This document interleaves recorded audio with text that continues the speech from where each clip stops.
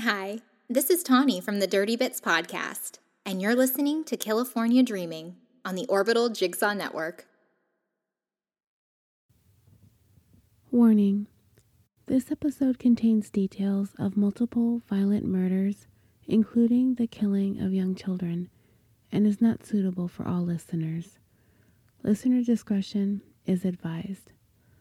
Also, the story I will eventually get to today was a listener suggestion by Stephanie, a fellow Californian and true crime enthusiast. Many thanks for reminding me of this case. Do you, listening out there, do you guys like a good mystery? I do to an extent. I don't cover many stories that end without a conclusion. As a matter of fact, I don't think I've covered any at all. I like a good story, but when I'm done with an episode, it's not likely that I'm going to come to a happy ending simply based on the subject matter of the show, but I do tell stories that usually end with a measure of justice being served. Not always, as in the case of the murder of Bonnie Lee Bakley, but even when a case grows cold or the investigation takes a long time, eventually most of my stories can be wrapped up with a conviction and a good prison sentence. I haven't told a story that's truly unsolved. A story that's shrouded in mystery, intrigue, and endless theories as to what actually happened. Sometimes those frustrate me. Unsolved murders frustrate me. Missing persons do too. But I find them absolutely intriguing nonetheless. I can get caught down a rabbit hole or two if I let myself, but I try not to. Some podcast shows have brought up the concept of Occam's razor. I'd never heard of this until I began listening to podcasts several years ago.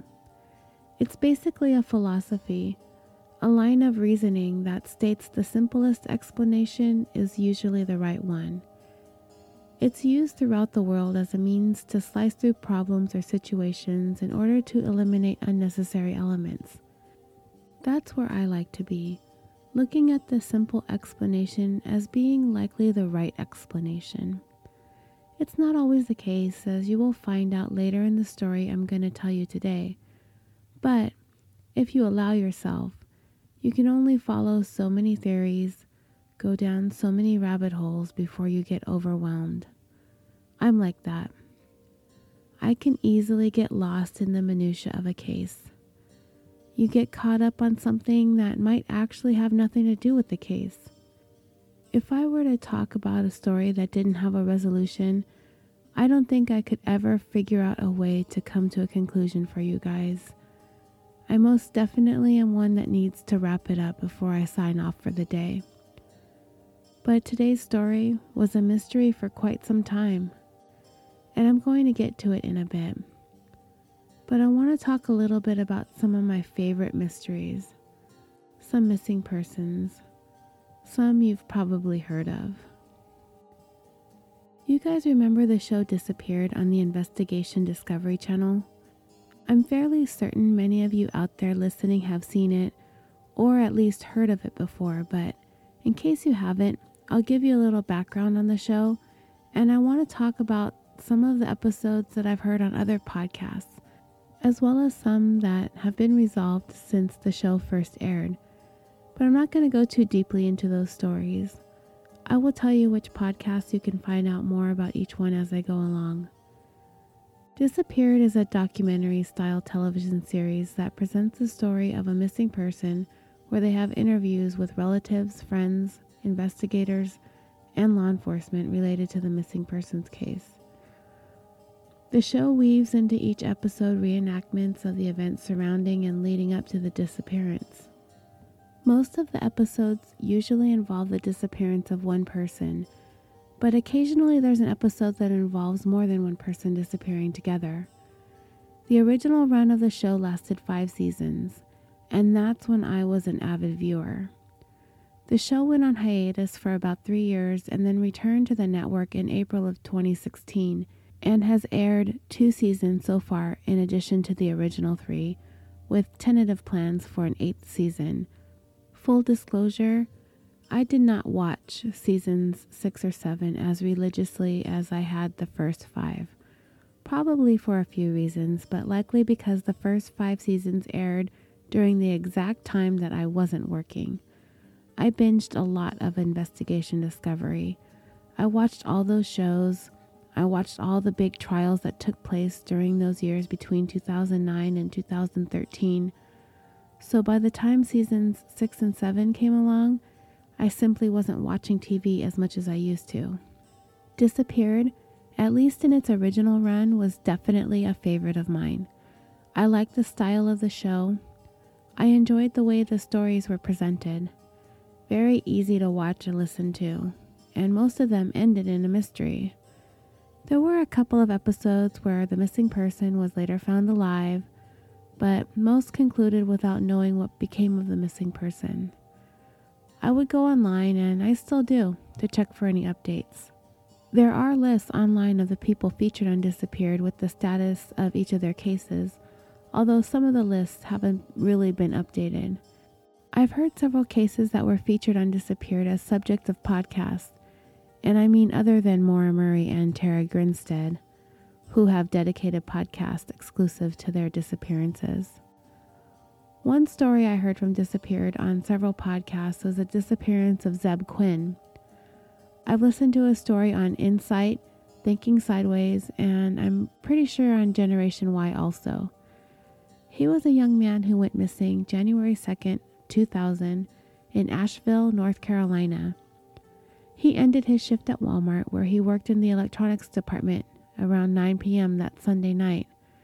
He had plans supposedly with a man named Robert Jason Owens, with whom he worked at Walmart. In addition to being co-workers, the two were also friends.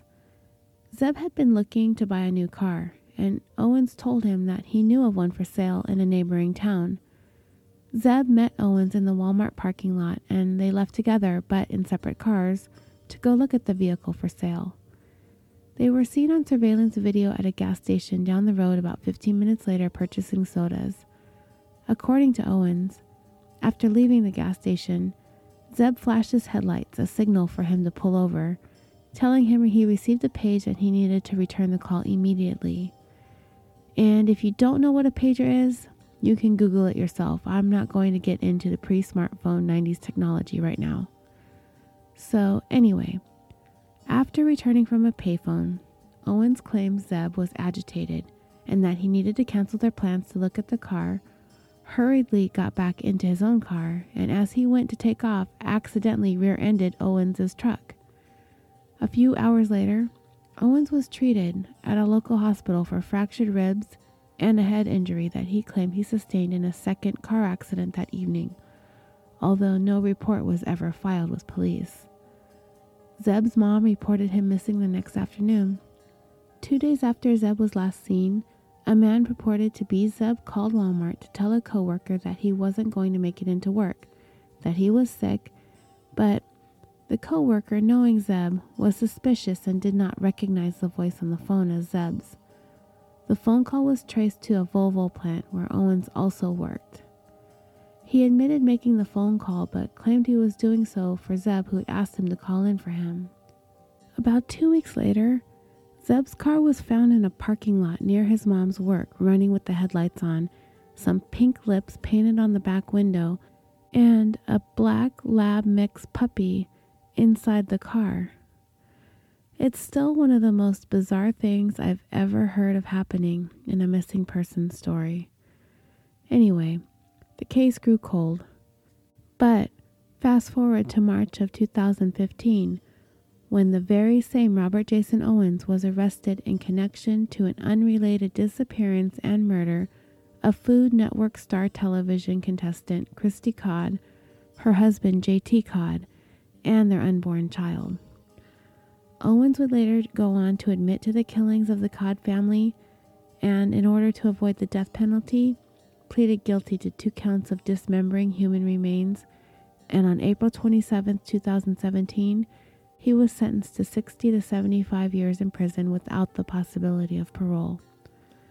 On July 10, 2017, Owens was finally indicted on charges of first-degree murder for the death of Zeb. As to the whereabouts of Zeb, that still remains a mystery. Hopefully, with this indictment, those questions may finally get answered after all these years. Well, moving on.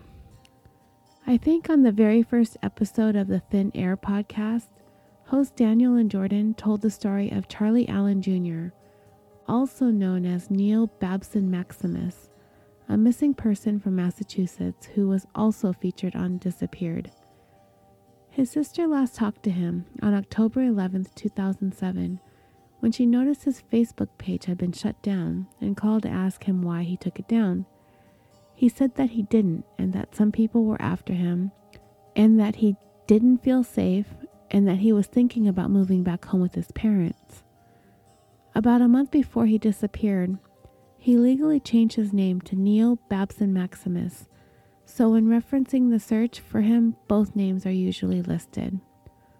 Following his disappearance, extensive land and aerial searches failed to find him, as did a second one on the 1-year anniversary of his disappearance. There was one reported sighting at the time he vanished that raised his family's hopes that he was okay. A woman in Dartmouth told police that a man wearing only pants and tennis shoes entered her house through a second-story window around 3 a.m. on October 12, 2007, the day after Charlie was last heard from. She said the intruder appeared to be confused and that he was looking for one of his friends who he said that he thought lived there. Police found Charlie's tennis shoes not too far from the woman's house a few days later. They also found his backpack filled with school supplies in the woods near the college.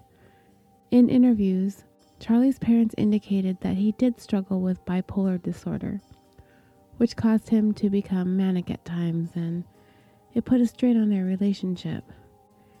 And his senior year at UMass seemed to be going okay until he decided to stop taking his medications to treat the bipolar disorder. He left messages with his parents that he was either going someplace warmer, like either to Florida or Texas. The 10th anniversary of his disappearance happens to be this week, and the family is no closer to knowing what happened to him now than they were 10 years ago. I've also heard the very strange story of the 1999 vanishing of Lori Bible and Ashley Freeman, who were also featured on Disappeared, on a couple of podcasts. I'm pretty sure their story was on Thin Air as well, and I want to say on Case File, and most recently on the Unfound podcast. On the evening of December 29, 1999, Ashley was celebrating her 16th birthday with her family and her best friend Lori, who was also there at their mobile home in Veneta, Oklahoma. Ashley's boyfriend was there too, but he left around 9:30 p.m. Sometime during the night or in the early morning hours of December 30th, 1999, a fire erupted inside the Freeman's mobile home. A neighbor called the fire department at 5:30 in the morning. Lori's parents and police searched the area for the Freemans and Lori because no one could be found. Ashley's mom was found dead, but her dad, her, and Lori were still missing. Police theorized that Ashley's dad killed her mom and abducted the two girls. However, a day later, his remains were found in the rubble as well, and as it turns out, they had both been shot in the head before the fire was started.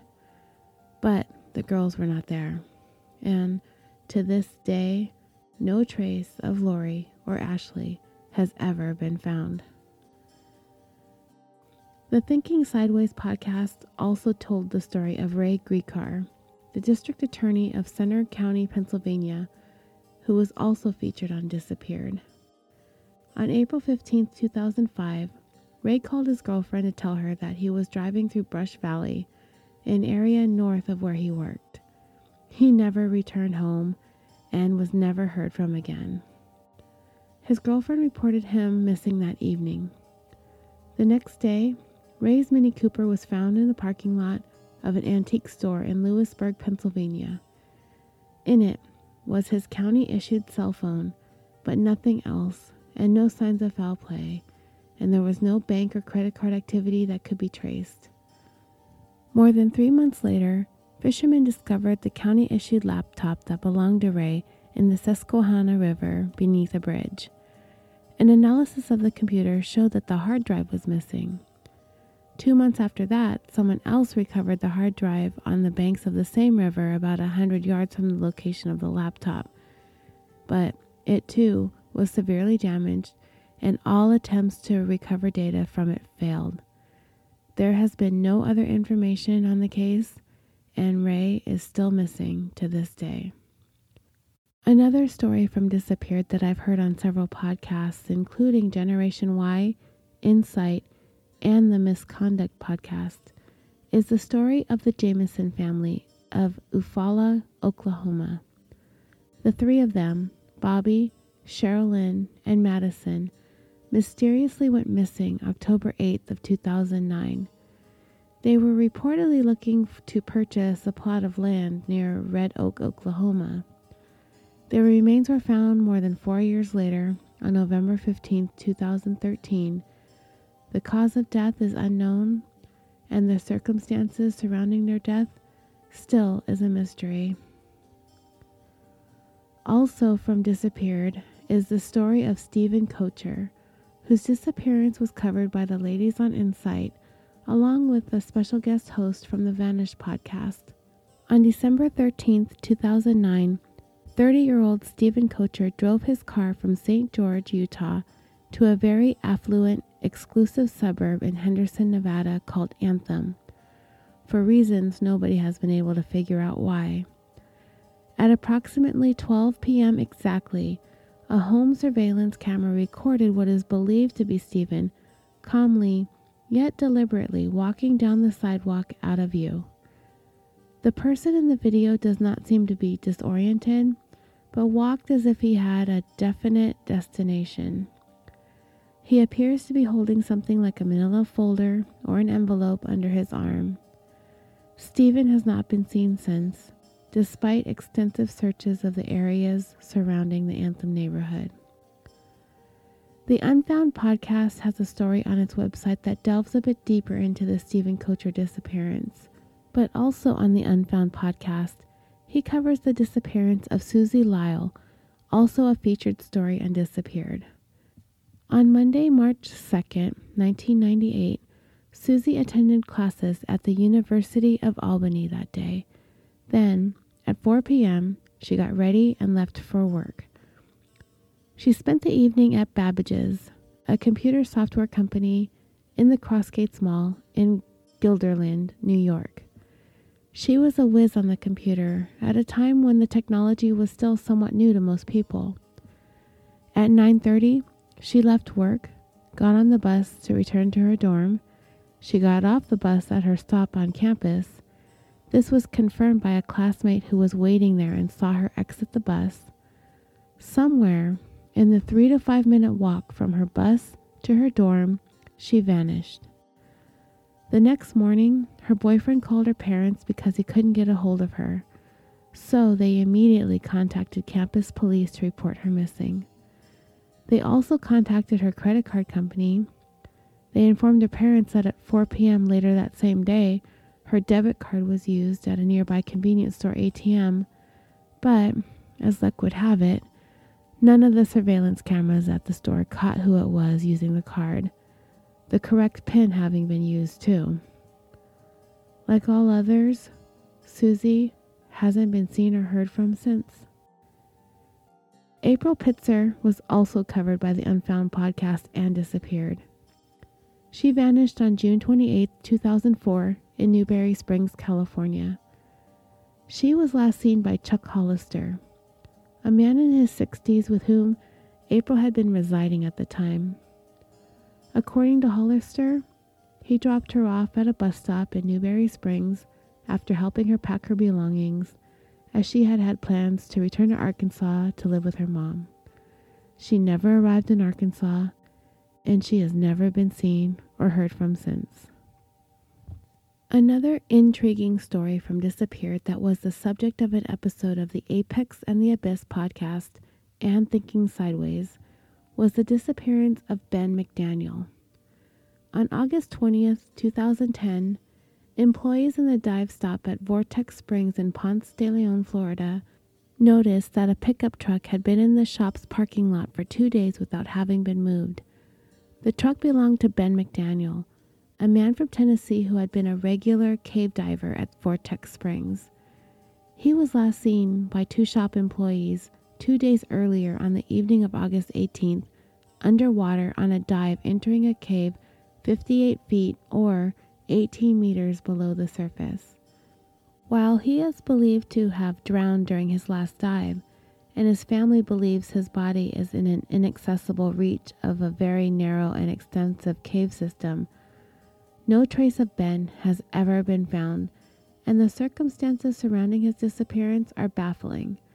And the family has entertained the idea that Ben disappeared voluntarily, staging the scene at the cave to make it appear that he never emerged from the dive. But at the same time, they don't really believe he would do such a thing, knowing he would be causing his family a great deal of heartache, particularly since his parents had lost another son, Ben's younger brother, in 2008. Ben was officially declared dead in 2013. Also from the Disappeared television series, a story that I've heard on a number of podcasts, including True Crime Garage and Insight, is the disappearance of Matrice Richardson.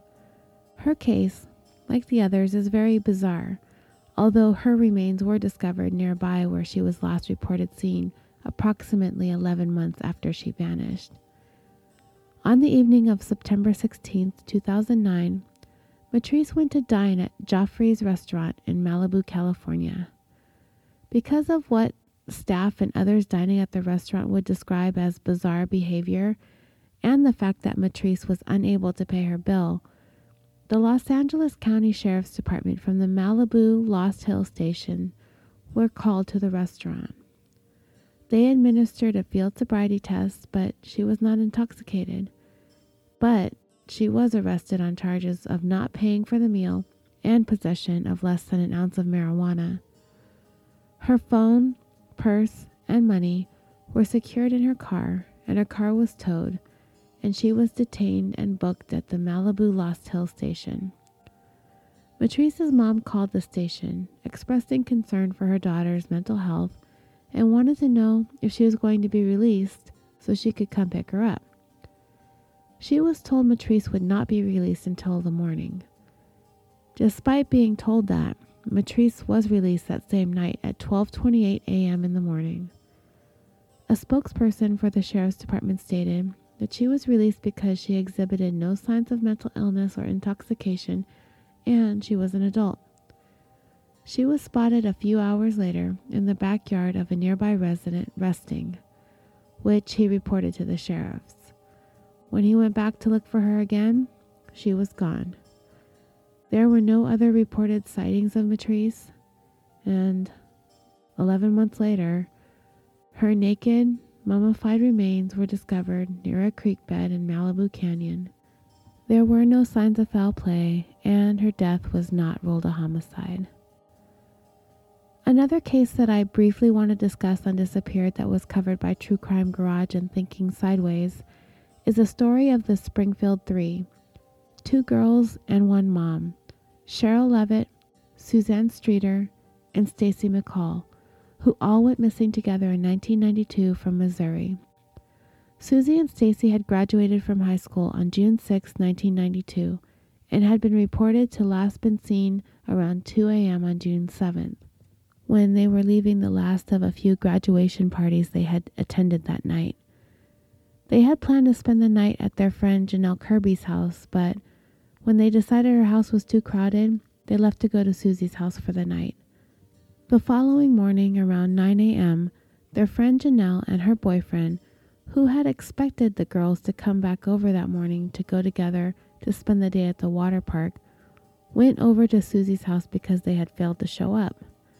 They found the door unlocked, but no sign of Susie, Stacy, or Susie's mom, Cheryl. But their cars were parked outside.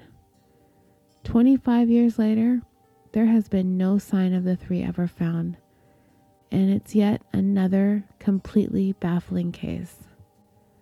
One last missing persons which is one of my favorite stories on Disappeared that was recently the subject of an episode of Insight, is the disappearance of Leah Roberts.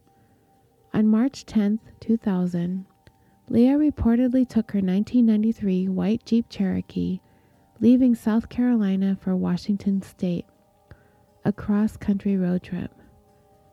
3 days later, her sister reported her missing. The next day, she had Leah's roommate search her room and found much of her clothes were missing, suggesting that she had planned a lengthy absence.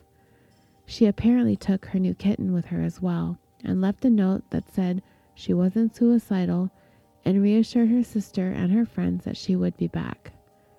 She also left enough money for a month's worth of bills and expenses and suggested that she would be returning. Her sister traced her credit card usage to a motel in Memphis, and then some food purchases along the 40, and eventually to the 5 north where the 40 ends in California, and the 5 it takes you north to Canada. The last card purchase was made March 13th in Oregon. After that, no other transactions were made. On March 18th, Leah's sister got a note in her mail slot from her county sheriff asking her to call the sheriff in Whatcom County in Bellingham, Washington. She learned that Leah's Jeep had been discovered in a remote forest, but Leah was not found with the vehicle. The Jeep was severely damaged and clothing was strewn about the road, and some of it had been tied to trees and branches along the road. Washington State Patrol determined that the Jeep had been traveling approximately 40 miles per hour when it went off the road based on the damage to the car and the trees it hit on the way down. The contents of the car being strewn about suggested the car rolled over multiple times, but there was no blood or signs of injury that would suggest anyone was in the car at the time that it rolled. Since there seems to have been no indication anyone was in the vehicle at the time it crashed, it led to speculation that the accident was staged. But oddly enough, there were blankets and pillows hung inside the windows, suggesting that it had been used as a shelter since having been wrecked. Leah's passport, checkbook, driver's license, clothes, guitars, CDs, jewelry, $2,500 in cash, and remnants of cat food were all found, but no cat and no Leah has been seen since. I'm so absolutely fascinated with these bizarre and mysterious disappearances, but I've also come to realize something about the show Disappeared. It doesn't always tell the entire story, or some of the facts and details are left out, or some individuals involved in the cases misrepresent themselves or the facts. If any of you were to ever go back to season 1 of Disappeared and watch the episode dedicated to Maura Murray, I think you'll find a great deal of information about Maura's background was omitted. And I mean, even today, investigators are no closer to solving her disappearance than they were then. But the portrait of Maura that was painted for the Disappeared episode was very, very different than the Maura we who've listened to the Missing Maura Murray podcast have come to know now. I wasn't thinking about the details of the show at the time. I pretty much watched it for what it was and took what the show presented at face value. Of course, the family and friends of the missing don't want to air everybody's dirty laundry, and I get that. They want the attention on their missing loved one's story, and not the other details of the lives that are seemingly irrelevant. I speak of Maura Murray's case as an example because, not knowing anything about the story, if one were to rely solely on Disappeared as their source of information, then you would think of her as this all-American, West Point attendee, University of Massachusetts nursing student who inexplicably vanished into thin air. But if one were to dive deeper into her story, you'd find there are a whole bunch of details about her situation that, at the time of her disappearance, some criminal charges, some drinking issues, and possibly some issues with her boyfriend, all lending to the speculation as to her state of mind at the time she went missing, all of which could quite possibly have the viewer's perception of Maura shift a bit. Disappeared tells a good story, and I'm still a fan, but it doesn't always tell the whole story. Many of those featured on Disappeared remain missing to this day. Most of them, as a matter of fact, are still missing. But a few cases have come to a conclusion since their specific episode aired. Most recently, Brian Barton, who had been featured in Season 3 in 2011. His remains were found this past August behind a church, less than a mile from where he'd been living at the time, 12 years after he went missing. Braden Fuchsa's disappearance was also featured on Disappeared in Season 2 in 2010. He went missing in July of 2009 from Olathe, Kansas, and his remains were found 6 years later in May of 2015 in Casper, Wyoming. He had driven all that way, almost 800 miles, to end his own life, with a single gunshot wound to the head. Another missing person featured on Disappeared whose remains were found long after their episode aired was the story of John Glasgow, an Arkansas businessman who went missing in January of 2008. His remains were discovered by hikers on Petit Jean Mountain, Arkansas, more than 7 years later in March of 2015. But the cause of his death was ruled undetermined, as there was no visible trauma to his skull or bullet fragments discovered at the scene. His case remains open for now. There was always something about Disappeared that captivated me. Maybe it's the mystery surrounding the vanishing of a person, especially if there's some weird circumstance surrounding their lives in the days leading up to them having gone missing. And in the last 3 cases I mentioned, Brian Barton, Braden Fuchsa, and John Glasgow, were 3 that were missing for many years before their remains were finally discovered in the last couple of years, including one just a month or so ago in the case of Brian Barton. And each time I heard the news that their respective remains were found, I felt a sense of sadness for the families, because any hope that their loved one was off living a new life somewhere else in the world was gone. I felt sadness for the missing person. These 3 men were each struggling with issues in their personal lives leading up to the time each of them went missing. I feel sadness that they left this world completely alone, and that it took so many years for them to be found and returned to their loved ones so they could be laid to rest. The others I've mentioned that have been covered by podcasts, Maura Murray, Leah Roberts, Stephen Kocher, Ray Griecar, April Pitzer, Susie Lyle, Ben McDaniel, Charlie Allen, Lori Bible, Ashley Freeman, and the Springfield 3, and many others that have been featured on Disappeared. I'm kind of just waiting for time to pass, hoping that maybe someday some vigilant hiker or hunter or cyclist or random passerby will someday discover their remains, and one by one, their mysteries will be solved. Sorry I went on so long about the show, but it's one of my favorites. And so many of my favorite podcasts have done a wonderful job covering some of the most mysterious disappearances, so it's worth a mention. And hopefully, if you already haven't, you may find your way over to some of those shows and listen to their take on these mysteries. But today, I'm going to tell you the story of one family who went missing and was featured on an episode of Disappeared on their Season 3 premiere episode in 2011.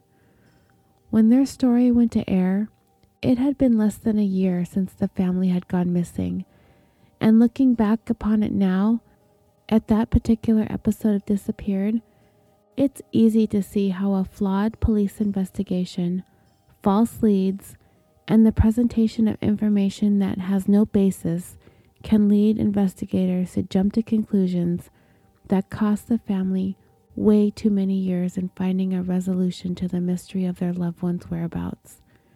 Today, I'm going to tell you a story that is going to span 2 Southern California counties. The story of a family that seemingly vanished without a trace on a February evening in 2010. In today's episode of The Tale of the McStay Family. Joseph McStay, age 40, his wife Summer, age 43, and their sons Gianni, 4, and Joseph Jr., 3, lived in Fallbrook, California, a census-designated area located in San Diego County. Claiming the title of the avocado capital of the world, Fallbrook is known for its avocado groves and has an annual avocado festival in the downtown area every year. It's the place the McStay family decided to put down roots when the growing family quickly found themselves cramped in their small apartment that was located right on the ocean front in San Clemente. They were beach lovers. Joseph was an avid surfer. Summer enjoyed bike rides with her kids and her dogs along the boardwalk. The family took full advantage of living so close to the water. There is no doubt about that. They definitely needed a bigger place, though, for their growing family, and living on the beach was not going to be in the budget any longer. It was not without a great deal of heartache and soul-searching that the couple decided it would be best for them to move some distance from the water into a much bigger yet more affordable home in Fallbrook, which would unfortunately take them further inland and away from the beach that they loved. But it was a sacrifice they had to make in order to accommodate their family, their pets, and Joseph's blossoming business called Earth Inspired Products, or EIP. He made and manufactured indoor waterfalls and decorative water features, and his business was booming. He had started off building these water features in his garage, and soon he was having to bring in help. He hired outside waterfall manufacturers to help him keep up with the demands for his work. By all accounts, Joseph was living his dream. Working from home was enabling him to be around his family more, and Summer, at first reluctant and heartbroken to have to leave her beachside home, soon embraced the new house and delved into redecorating the place and making it their own. The future was looking bright for the fun-loving, free-spirited couple and their 2 toddlers. So, on Thursday, February 4th, 2010, just a couple of months after finalizing the purchase of their new home, having not even really unpacked or completely moved in yet, the family of 4 seemingly vanished off the face of the earth from their new home in the San Diego suburb. A few days had passed since anyone had heard from the family, but red flags did not immediately go up for their relatives and friends. Yes, the McStays had gone unusually silent, but the family just wasn't too concerned. Joseph was busy with his business. Summer was busy with the house and the move, and of course they were busy with their boys. It was coming up on the President's Day holiday that following Monday, so Joseph's brother Michael supposed that maybe they took an extended vacation. But by the weekend after the family was last seen, Joseph's father, Patrick McStay, living in Texas, had been unable to get a hold of his son, which was unusual. He usually talked to Joseph once a day. The family was very close, and this amount of time to have passed without having heard from Joseph was concerning. Patrick insisted that there was rarely a day that would go by that they didn't talk, and if, for some reason, his son were in trouble or needed to reach out to him, he would have. There would be no reason for his son to not call him or return his calls unless something was very, very wrong. So the entire McStay family has disappeared, and nobody was really taking notice or was very much concerned. But from Texas, there was very little Patrick McStay could do but wait. There are a couple of things a month or so prior to the disappearance of the family that are going to play a pivotal role in the investigation into what happened to them. Back on December 4th of 2009, someone, and it's presumed to be Summer McStay, made an email inquiry about purchasing software to learn Spanish, which had been advertised on Craigslist. Almost 2 months later, on January 27, 2010, someone used the McStay home computer to make inquiries on About.com in regards to traveling to Mexico and passports for children. January 31st was the McStay's youngest son, Joseph Jr.'s third birthday. 3 days later, on the morning of February 3rd, there was a computer inquiry regarding creating invitations to a children's birthday party. That same day, a friend came to their Fallbrook home to help with painting the interior. This friend spent half the day helping and agreed to return on Saturday the 6th to continue working. This would be the last known face-to-face interaction that Summer and the kids would have with anyone. Patrick recalled speaking to his son that morning of the 4th. There was no indication that anything was wrong. He had a lunch meeting with a business associate at noon in the city of Rancho Cucamonga, California, which was almost 70 miles to commute to. So his plan was to leave the family home pretty early, which he did in the family's Isuzu Trooper. This lunch meeting and the business associate he was meeting with would become an important part of the investigation later on, so remember this. Summer stayed home, taking care of the children and the renovations of the house. Summer also spoke to her sister on the morning of the 4th to make plans to visit her and her new baby. At 2:36 p.m., Summer's credit card was used to purchase beach bags, infant pajamas, and a jacket from a Ross department store in Vista, California. At 3:52 p.m., there was a home computer search for children's toys on Craigslist. At 4:25 p.m., there was an outgoing call from the home phone to Joseph's cell phone, which pinged the Fallbrook Tower. This would be the last outgoing call from the home phone. Between 5 p.m. and 5:47 p.m., there are several text messages between Joseph's phone and Summer's phone. At 7:47 p.m., a neighbor's security surveillance video caught the family's white Isuzu Trooper leaving the cul-de-sac. Only the bottom portion of the vehicle is visible on camera. The occupants cannot be seen.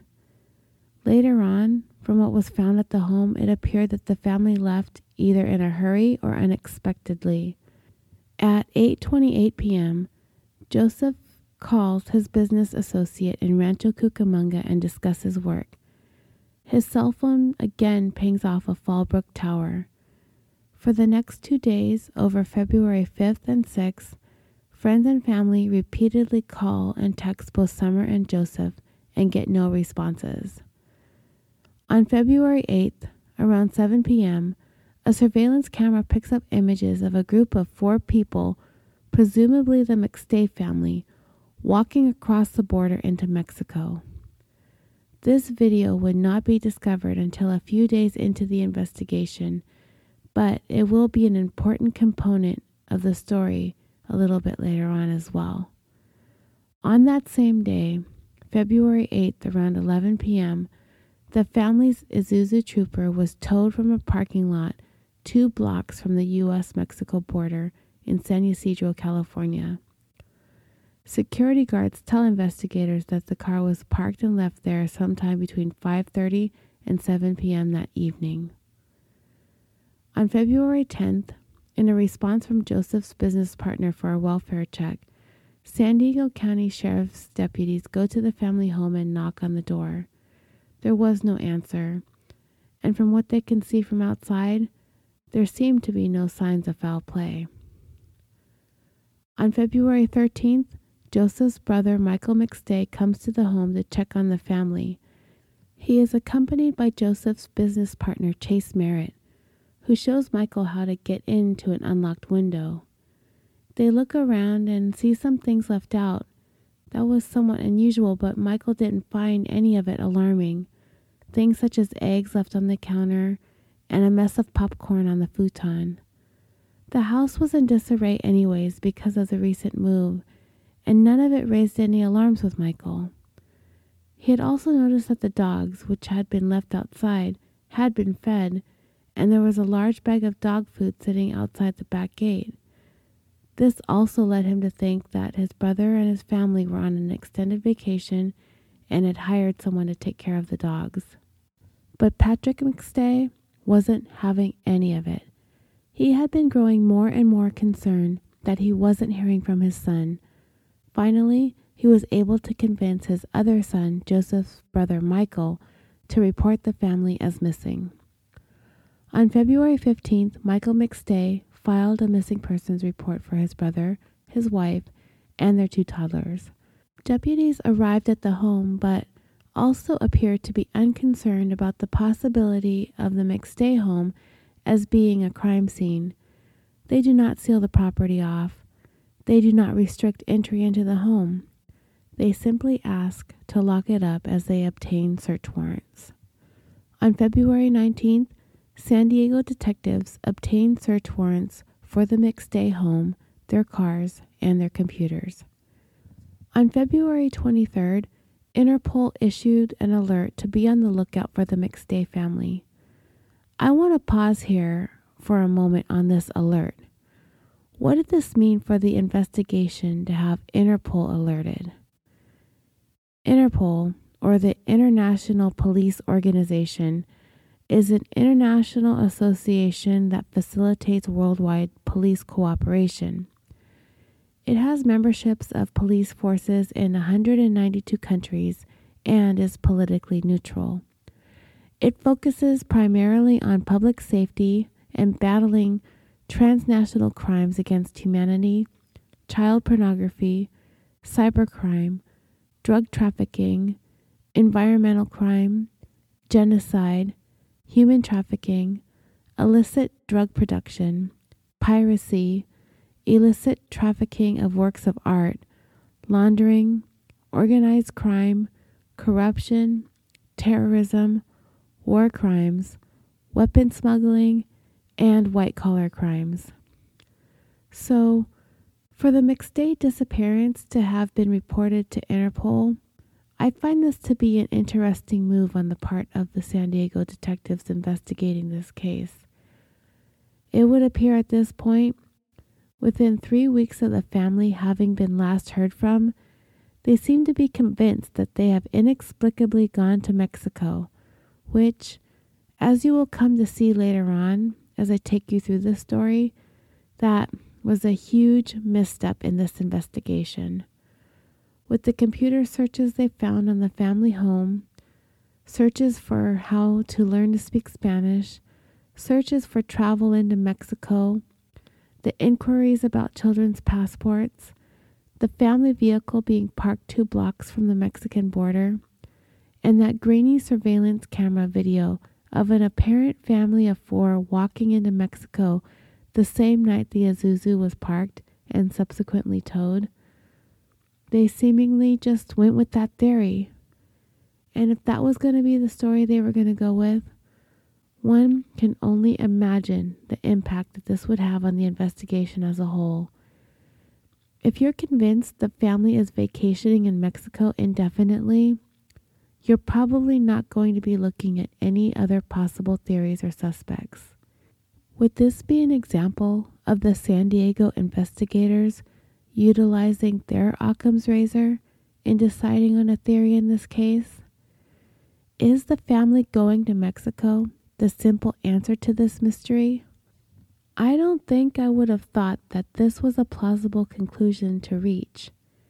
Maybe I've watched too many TV shows and listened to too many podcasts, but for me, the simple answer is something terrible happened to the McStays.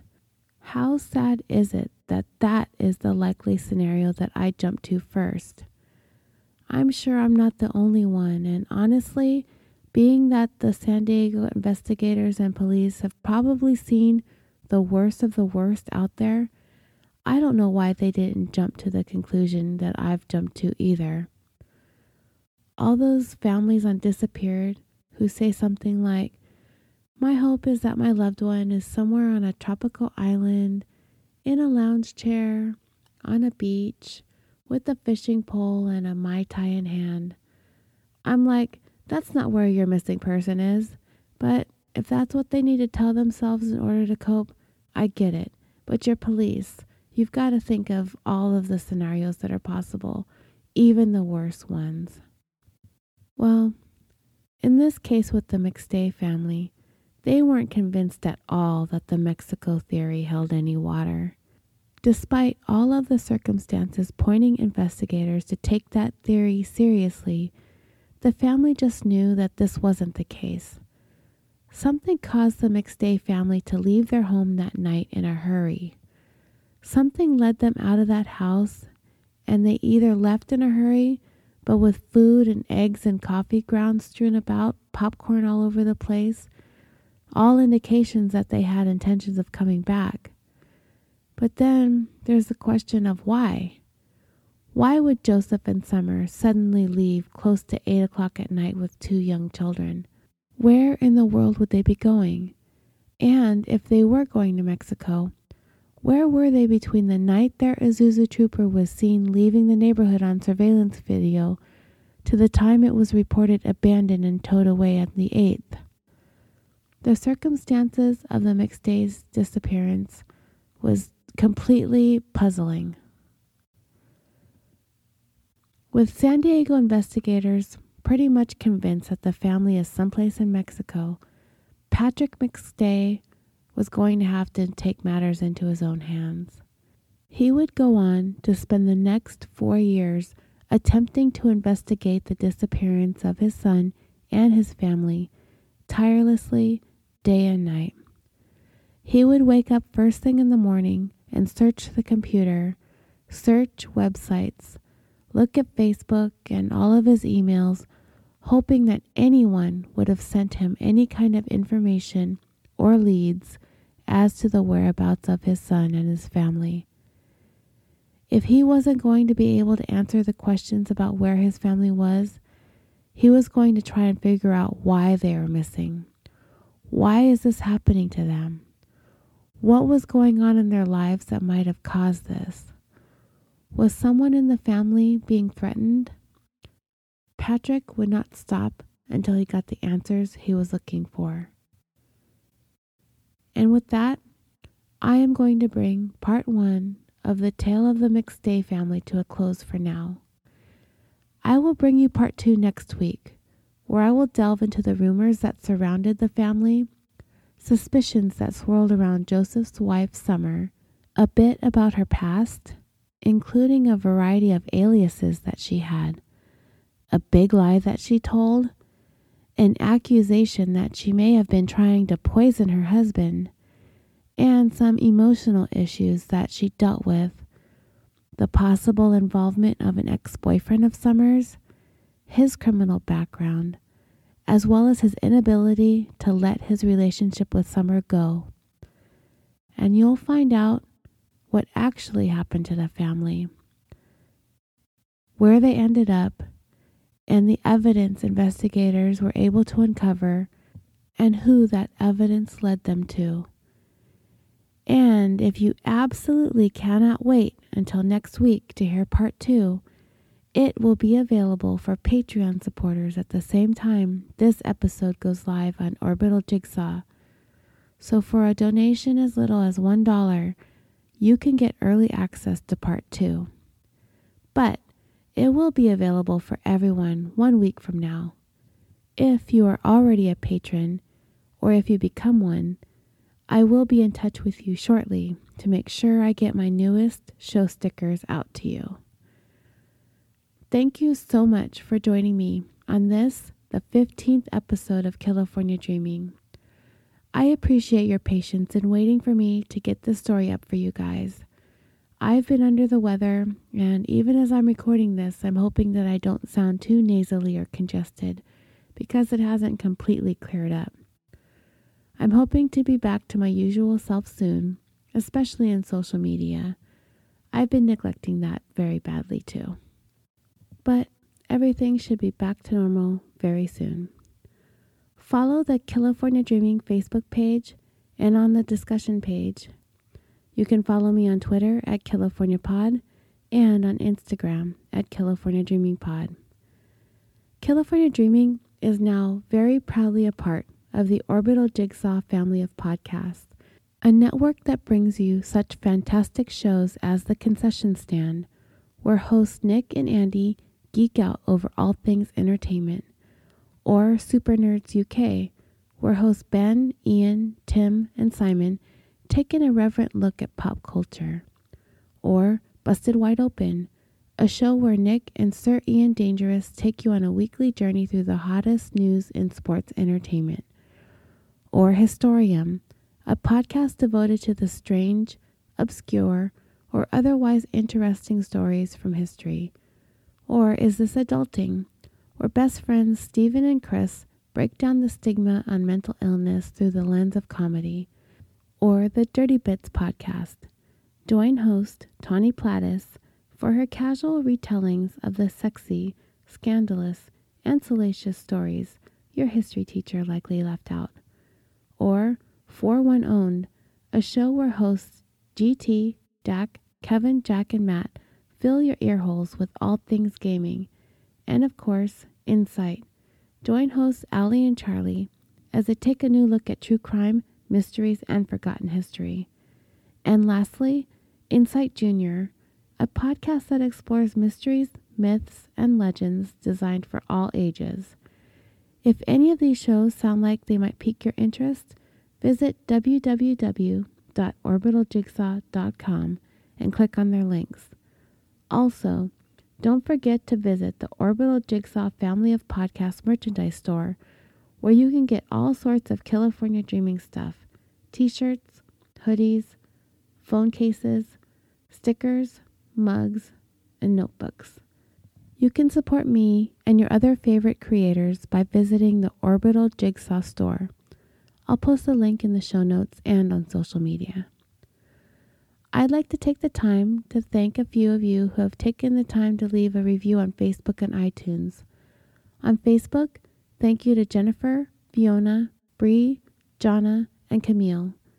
And on iTunes, thank you to Regina's Ray, ABHL Pete, and Radhane, Jen in the Dream, Stephanie L., Mary, Ezrada, Kitten Lieb 76, Dax World, ZBT 453, NCP Chirp, Finn's Fan for Life, Cold Case MM Podcast, Potty Girl 9, and The Word DDDD. Thank you all so much for taking the time to leave those 5 stars and kind words. Email me at californiapod@yahoo.com if you want. I'm still giving out show stickers for all these reviews. I also have a couple of friends who want to tell you a little bit about their shows. Take a listen. Hey, how are you? Do you like an extraordinary story? Do you like a Scottish accent? Well, you're going to love Extraordinary Stories podcast. Join me, Barry Henderson, as I walk you through some of the craziest stories you will ever hear. The stories I tell, they can be true crime, survival, sex, identity, obsession, love, and everything in between. They can be shocking, heartbreaking, funny, or dark. But they're always, always real. So, get yourself into Extraordinary Stories podcast. Thanks. Do you enjoy being a fly on the wall, getting to listen in on a conversation and learning things about the people involved? Hi, I'm Rhett Hall, and I host the Brain Trust Brothers podcast, where every week I bring the audience along to listen in on a conversation between myself and someone that I find interesting. It could be another podcaster, an actor, or just some guy from down the street. You never know what you're going to get, but you can always count on it being fun, informative, and entertaining. You can find the podcast every Tuesday on iTunes, Google Play, Stitcher, or by visiting braintrustbros.com/podcast. Join me as I try to make the world a better place, one conversation at a time.